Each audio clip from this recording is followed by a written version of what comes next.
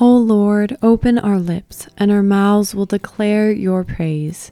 Glory be to the Father, and to the Son, and to the Holy Spirit, as it was in the beginning, is now, and ever shall be, world without end. Amen. The scripture for today is 1 Corinthians 14, verses 12 through 25. Let's prepare our hearts to hear from God's Word as we listen to You Hear Me by Jonathan Ogden. In a folk indie style, this song meditates on our communication with the Lord. The text reminds us that we are always welcome to speak to Him, and we know our Father and King is always listening.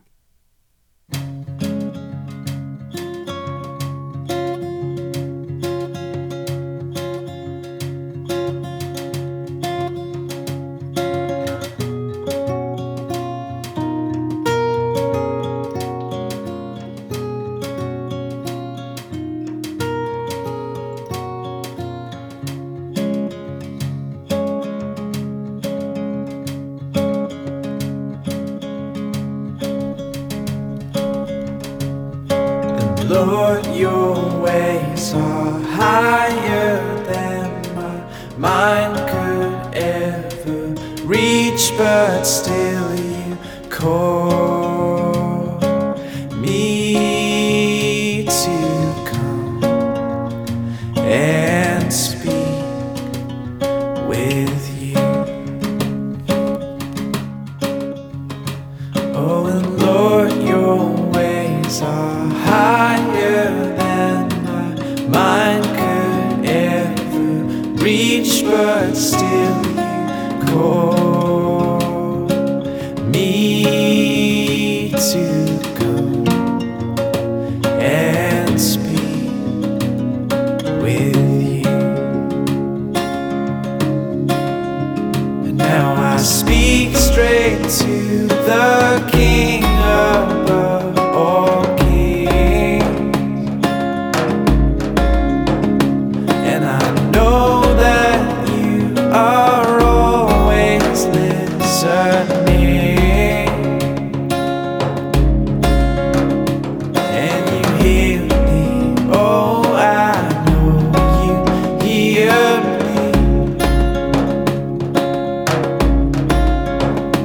Lord, you hear me.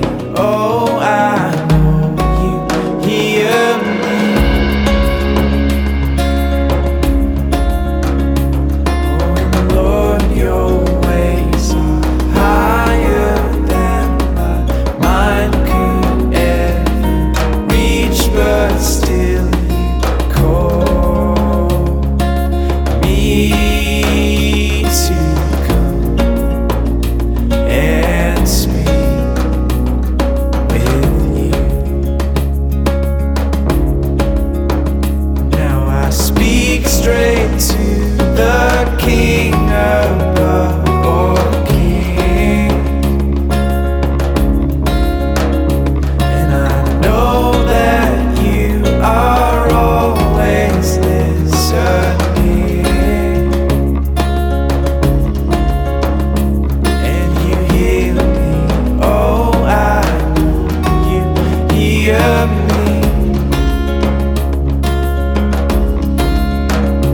Lord, you hear me. Oh, I know you hear me.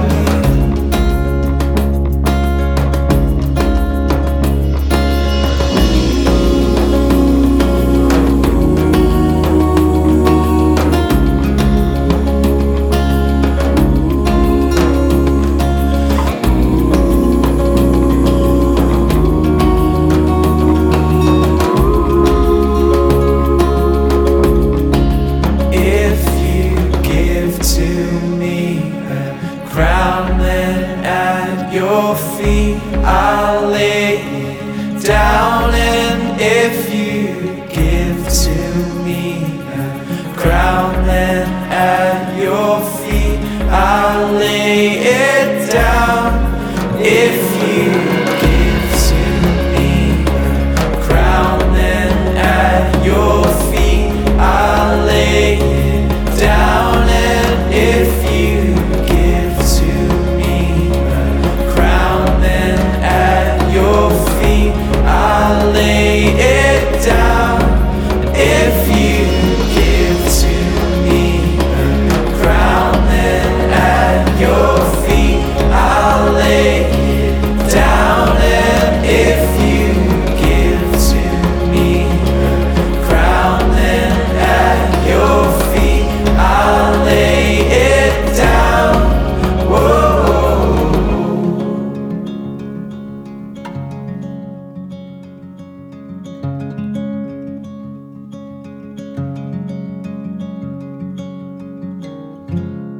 1 Corinthians 14, verses 12 through 25. So with yourselves, since you are eager for manifestations of the Spirit, strive to excel in building up the church. Therefore, one who speaks in a tongue should pray that he may interpret. For if I pray in a tongue, my spirit prays, but my mind is unfruitful. What am I to do? I will pray with my spirit, but I will pray with my mind also. I will sing praise with my spirit, but I will sing praise with my mind also. Otherwise, if you give thanks with your spirit, how can anyone in the position of an outsider say amen to your thanksgiving when he does not know what you are saying? For you may be giving thanks well enough, but the other person is not being built up. I thank God that I speak in tongues more than all of you. Nevertheless, in church, I would rather speak 5 words with my mind in order to instruct others than 10,000 words in a tongue. Brothers, do not be children in your thinking. Be infants in evil, but in your thinking be mature. In the law it is written, by people of strange tongues and by the lips of foreigners will I speak to this people, and even then they will not listen to me, says the Lord. Thus tongues are a sign not for believers, but for unbelievers, while prophecy is a sign not for unbelievers, but for believers. If therefore the whole church comes together and all speak in tongues, and outsiders or unbelievers enter, will they not say that you are out of your minds? But if all prophesy and an unbeliever or outsider enters, he is convicted by all. He is called to account by all. The secrets of his heart are disclosed, and so falling on his face, he will worship God and declare that God is really among you. St. Augustine played a pivotal role in my coming to faith. I read his famous book, Confessions, when I was a senior in high school. I was intrigued by the fact that here, a famous church father admitted to being enticed by a, quote, burning cauldron of unholy loves. As an 18-year-old, I could identify. But more than that, I was struck by Augustine's incredible intellect. Here was a Christian who was not afraid to think, to engage with the arts, history, science, and philosophy. And far from detracting from his faith, all of these intellectual pursuits gave him a greater love and affection for the God to whom they all pointed.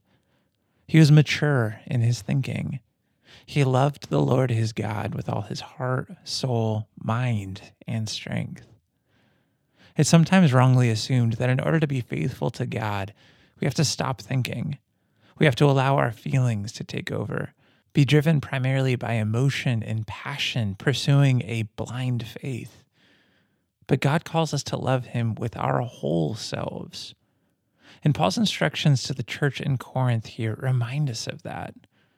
Worship that honors God shouldn't be characterized solely by passion and ecstatic experience. Both the mind and the spirit should be fully engaged. True Christianity is neither barren intellectualism nor thoughtless emotionalism. So consider, what are you most prone to emphasize? Is your spiritual life lopsided in one way or another? In these next few moments, I'd encourage you to pray that the Spirit would move in you and allow you to worship God with your whole self.